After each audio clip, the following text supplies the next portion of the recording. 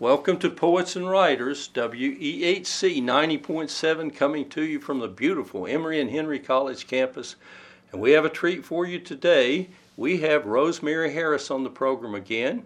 You heard her several weeks ago, and so this is a second interview with Rosemary, and we're going to talk about her husband, and we're going to talk about her early life, which we talked about before. We're also going to talk about some of the famous people that she knew. And I think you're going to find that interesting, and perhaps a few passages that she will recall that in some of the plays, or certainly in Spider-Man's. She was Spider-Man's aunt, and there is a great scene I'm going to ask her about when Aunt May is advising Spider-Man. I think that is a great interaction. But Rosemary, welcome back to the show. Rosemary Harris. Thank you. Thank you very much. It's good to be here. And we are happy to be here in your home here in Winston-Salem. And my wife, Patty, brought a painting by to you. Mm-hmm. And also, I did want to mention we have a common friend, Frank Fry, who has electable books? Electable bookshop. Okay, and yes. Absolutely. And I have purchased some of your husband's, John's, books there. Well, I'm very grateful to Frank because I've just sold the big house that John and I lived in for 50 years here in Winston-Salem, and it was filled to the rafters with books. And I suddenly had to sell the house, and I didn't know what to do with most of the books. But Frank came to my rescue, and he was such a help. He brought his van, and we loaded it up I don't know how many times. And I'm endlessly grateful to him. Well, listeners out there in the valley, this is WEHC 90.7, Poets and Writers. And if you come down around Winston-Salem, be sure to check out his bookstore because it's quite an experience. And now we want to get to Rosemary Harris. Rosemary Harris, talk a little bit about John Ely, and also you mentioned your previous husband. Would you talk a little bit about that? My first husband, his name was Ellis Rabb, and he was an only child and was born and grew up in Memphis, Tennessee. And when he was a little boy, I think it was on Christmas, he was about 4 years old, and he was the only child on both sides of his family, the grandparents, and this was all ended up in this one little boy. So on Christmas morning, the Christmas tree was covered in presents, all for him. And he opened one, I think it was a sleigh or something, but then over in the corner, he saw a sort of red box, and he thought he liked the look of that, and he went over and he pulled the paper off, and he realized it was a little puppet theater. Yes. And he took one look at it and crawled inside. And he never came out. Theater was his life. And he knew at the age of 4 that the theater was going to be there for him. And he tells that story about his early childhood. Because he threw the puppets out. Puppets shouldn't be in there. And you met him. He wanted to be in there himself, so. How did we meet? We met several times before we got to know each other. We both lived in Greenwich Village. We were both renting apartments, but they happened to be catty corner across from each other, each side of a little square called Sheridan Square.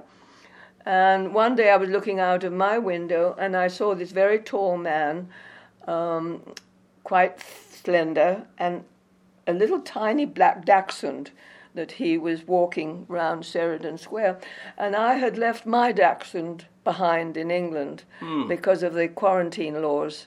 I realized if I brought him to America, I would never have been able to take him back again. So I was in grief, missing my dachshund, and I saw this little black dachshund, and I thought, I yearned after it, not knowing who it belonged to.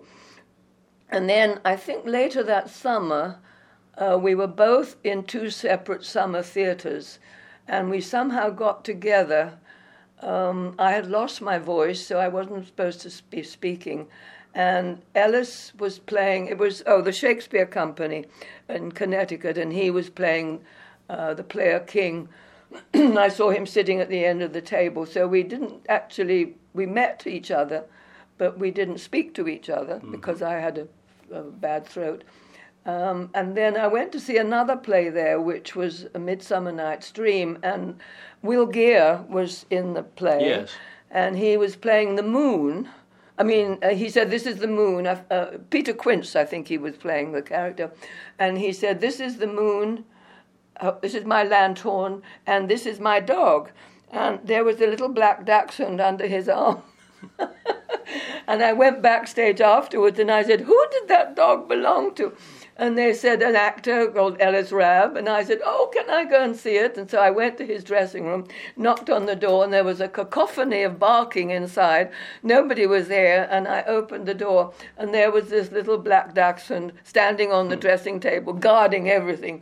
And I burst into tears, of course, and hugged him. And that was that. And then the next meeting was a year later, and I never got to see Ellis. We never met. But a year later, I was doing a play on Broadway.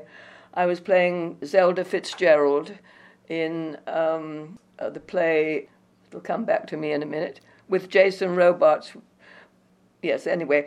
And so I was all prettied up. I had beautiful blonde wig and everything, very pretty clothes. And Ellis was the director who was going to be directing me in this summer play that we were both contracted to do. And he came back to meet me.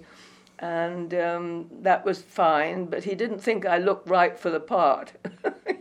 And he likes to tell this story because I was to play Beatrice in Much Ado About Nothing, and he saw this rather brittle, over-made-up actress, and it wasn't his idea of Beatrice at all. But then later on, we both of us joined the company, this lovely Theatre Under the Stars, it was called, at Wellesley.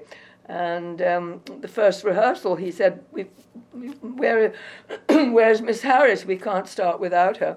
And they said, she's already here. And he said, where? And they said, pointed to me. Sorry, I've got a frog in my throat. Yes. And there I was, completely different, no wig, no clothes. I was in shorts and a silly little red straw hat. And they said, that's Rosemary Harris over there. So well, Rosemary, that was your first husband, and I know that you spoke highly of him, and you I did, because stayed in we touch. got married later that year. Yes, and then you stayed in touch, and you worked with him, and he sort of incorporated him into the family. Then you divorced, and you met John Ely, of course, and you told the listeners last time on Poets and Writers how you came to North Carolina and you wound up in a cabin in the mountains. That's where John was originally from, Asheville, I think. So talk a little bit about John Ely now. Okay, I'd love to do that. Yes. But let me just say why Ellis became such a part of our family, because when we actually separated and divorced, that was it. But then I was asked to do a play in London, and the director fell out. And John, my husband at the time then, said, why don't you ask Ellis to direct you? And I said, you wouldn't mind? He said, why would I mind?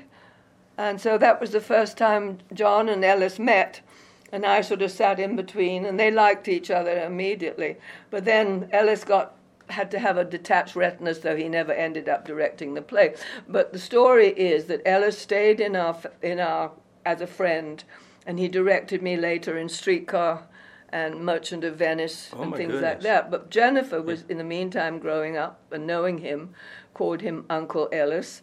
And one day Ellis gave a party in New York for his friends who had children. Gwyneth Paltrow brought her two little kids, her mother, Blythe. Dana brought Gwyneth and her brother, and there were several little children running around. And Zoe Caldwell was there with her two little boys. And at one point I was talking to Zoe Caldwell, and Jennifer came running up to me and said, Mummy, Mummy, Mummy. I said, what is it? She said, you weren't married to Uncle Ellis before you married Papa, were you? And there was a big silence, and then Zoe said, well, of course she was. Run along, I'm talking to your mother. So when we got home that night, I knew it was coming, and as I was putting Jennifer to bed, I said, what is it, darling? She said, well, Mummy, I want to ask you something. If Uncle Ellis, if you were married to Uncle Ellis before you married Papa, I said, yes. But I said, that had nothing to do with you, darling. It was before I ever met Papa. And the more I tried to explain, the more her eyes filled with tears. Mm-hmm. And I said, "What's wrong?" And she said, "You mean he's not?" Oh, she said, "Yes, that's right. Is he my papa too?" And I said, "No, darling, it's nothing to do with you." And then she started crying, and I said, "What's wrong?" And she said, "You mean he's not my papa too?" And I said, "No." And then she said, "Oh, but I would so much like him to be." Well, I just think this is So an she amazing called him story. Papa too, Papa too. till the end of his life. Well, and we're talking to Rosemary Harris today, and she's talking about her daughter, Jennifer Ely, as well. And that's such a sweet story. And one thing, I've gotten to know you briefly, and listeners around the valley here, I want you to know that Rosemary Harris is a positive person. And it's just such a positive experience to meet and be around you. And I think this story that you just told demonstrates the human connection and how we can maintain love. I think that is just very beautiful. Now you met John, and so you were married how many years? You and John? I think 52. 52 We'd be years. married still if John was still alive, but alas, I lost him in 2018. He passed away, and all during this time, as he told you, he's a mountain fellow, so he wants to stay here. But you were doing your plays and your movies and so on during that time. Now, how did that work out? Well, we both appreciated each other's careers. I loved his writing career, and I wrote to him when we were separated briefly. Before we got married, I was still finishing the film in Paris, and I wrote to him and I said, "I don't want to mess up your life, because if you get married to me, is it going to be a problem?"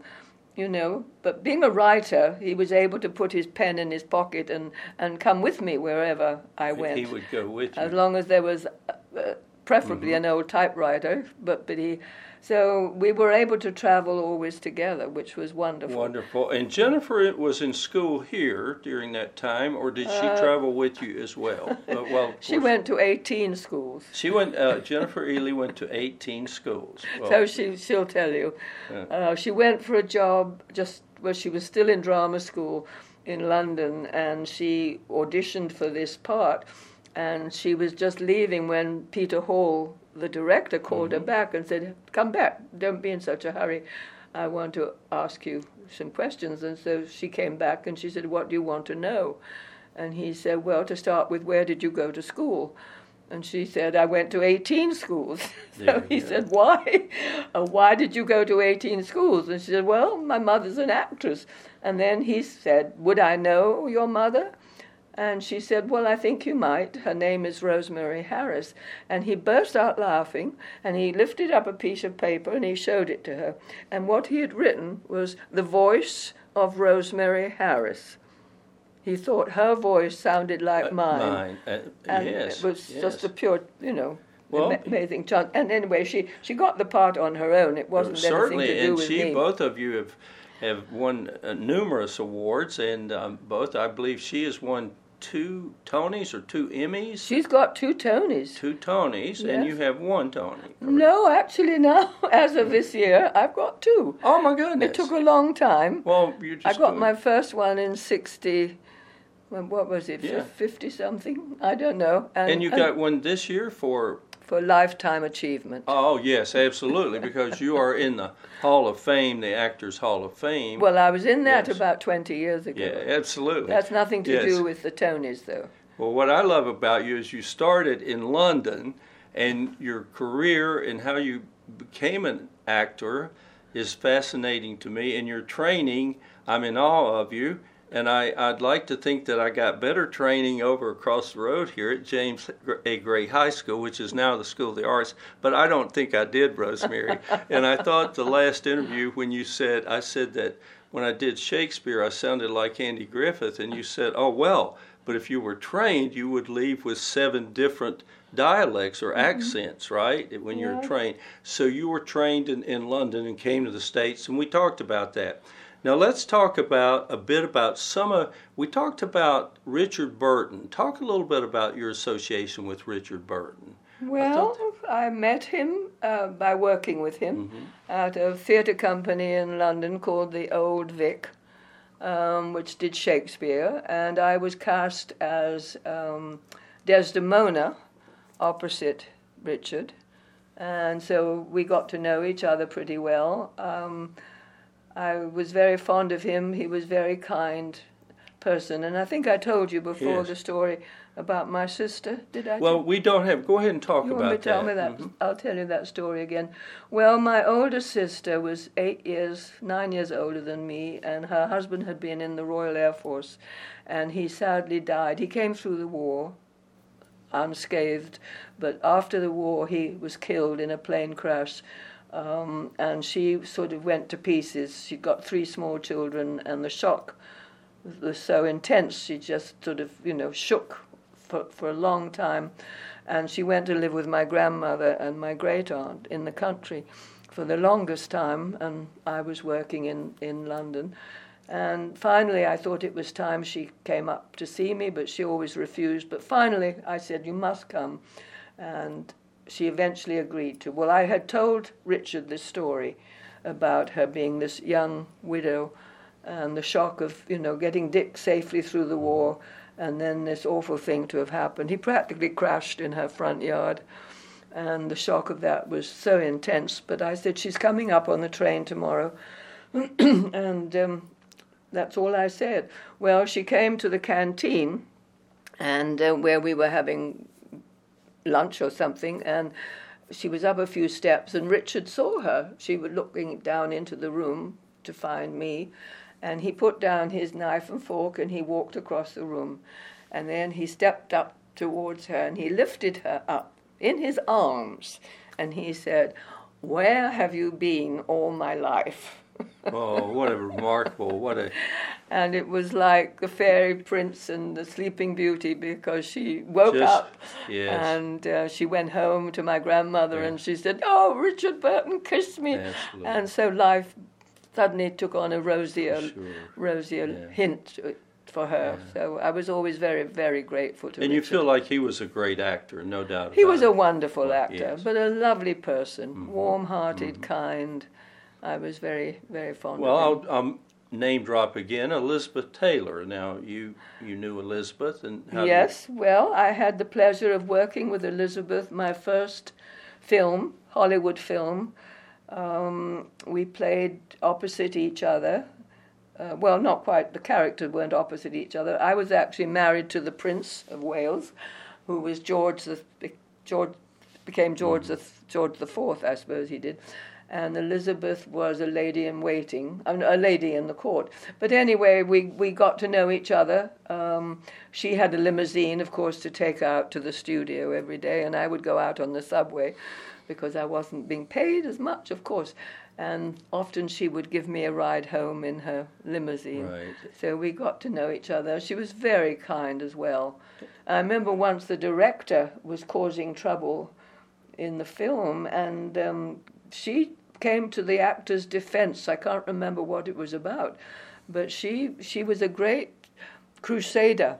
She fought for people. And I believe you said there was something about a salary gap that There was something she took yes. up for you Yeah, all, yeah, and wanted you to have a pay raise or something. It was something, yeah. I can't remember exactly what Yeah. it was, but I don't think it involved me. It involved somebody else. But she went to hit their defense. She was always doing that helping sort of thing. people. Yes. And then we met, at different occasions through life. And I'm sorry that she's no longer here. Anthony Hopkins. Now, he's in the news. I think this year, didn't he get an Academy Award? He sure did. And you called him Tony when we talked. Talk how you first met Anthony Hopkins, or Tony. Well, I don't remember the first meeting because somebody had to tell me that we had met. Yeah. And I didn't really know it. But when I was playing Ophelia at the National Theatre, Mm-hmm. and Peter O'Toole was playing Hamlet, because I was older as an actress than most Ophelias, she's usually played by a younger actress, so Sir Lawrence, who was the director, designated me as a lady-in-waiting in the court. Yes. So I was then, as an actor, in the court scenes. Ophelia Mm-hmm. normally isn't in the court scenes, Mm-hmm. not with the crowd and things. So anyway, I was in the court. But I was told that in the court scenes, both Michael Gambon and Tony were spear carriers. Spear carriers. Yes, and they were standing in the background. Well, he did all right, didn't he? But I never got to meet them that I knew. Because the show only ran for 11 weeks. Yes. Because Peter's contract, he'd just done Lawrence of Arabia, and his contract for the play ran out. So we're playing, I guess you might say we're playing game name here. You know, around Barter Theater, there's Gregory Peck, who started here. Ned Beatty, did you say Beatty or Ned Beatty? Did you run across him? He passed away recently. Yes, I didn't know him. Yes, no. yes. I didn't like that film, Deliverance, though. Oh, yes, and that's, yes. He specialized, they tell me, we have an actor who does a lot of plays at Barter, Eugene Wolfe. And they tell me that Ned was as popular, and Eugene has been on my show, and I'm sure people listening today will be able to relate to that Ned was as popular as Eugene Wolfe is today, and because he knew everybody in town and so forth. Well, other actors and actresses that you worked with that, I know you mentioned Marlon Brando. He called you one time. Yes. Talk a little bit about that. Well, out of the blue, I just moved to Winston-Salem. We were married, and I was living with John in the oldest house in Old Salem, built in 1768, which John was renting. And we had this lovely Basset Hound puppy, and so early in the morning, I took Bella. She was named after Bella Spiewak, of course, and I took Bella for a walk, and when I came back, the phone was ringing, and I picked it up. It was about, not that early, it was still 8 o'clock in the morning, and I picked it up, and somebody said, "Is that Rosemary Harris?" And I said, "Yes," and he said, "This is Marlon Brando." And I felt like saying, "Well, this is Puss in Boots, you know." And I said, "Where are you?" He said, I'm in California. I said, "What time is it?" And he said it was about 5 o'clock in the morning, which it was out there. And then he said, "Well, the reason why I'm calling you is because I'm slated to do a film with a countrywoman of yours, and I really don't want to do it or work with her, or I don't know what excuse he made, but he said, I don't want to do it." Well, the long and short of it is, I said I don't want to do it either, because it was the part of a wronged wife, and I had just been so happily married. I wasn't about to sort of play a wife that had a straying husband. It didn't appeal to me at all. And so I said, "Well, thanks, but I won't. I'll pass on it, but thanks so much for asking me." And then later on, he turned down the whole film altogether. He obviously didn't want to do it from the beginning, because he was very, very involved with the American Indians. Oh, yes. Do you remember? Yes, I remember that. He was advocating and so on. I think he was trained here in the United States. I forget where he did his training to be an actor. Was it it was in New York City at the... was it the Actors? It was before the Actors Studio. Oh, that's what I was wondering. The Actors Studio trained so many really fine actors. It might have been about the same, concurrently, maybe. I don't know quite when the Actors Studio started, but I think you had a combination of both, because you had the London training, and then you had the stage, and then you had the films that you did as well. Yeah. Do you recall? Are there some passages that stand in? I'm going to ask you about being Spider-Man's aunt in a minute, Aunt May, because I love the dialogue when you are talking with Spider-Man and you're giving him some advice. Do you remember that scene? And you're telling him why he's a hero and why it's important to have heroes. Yes, well, there were two places. There was one place where I was telling him that he did too much.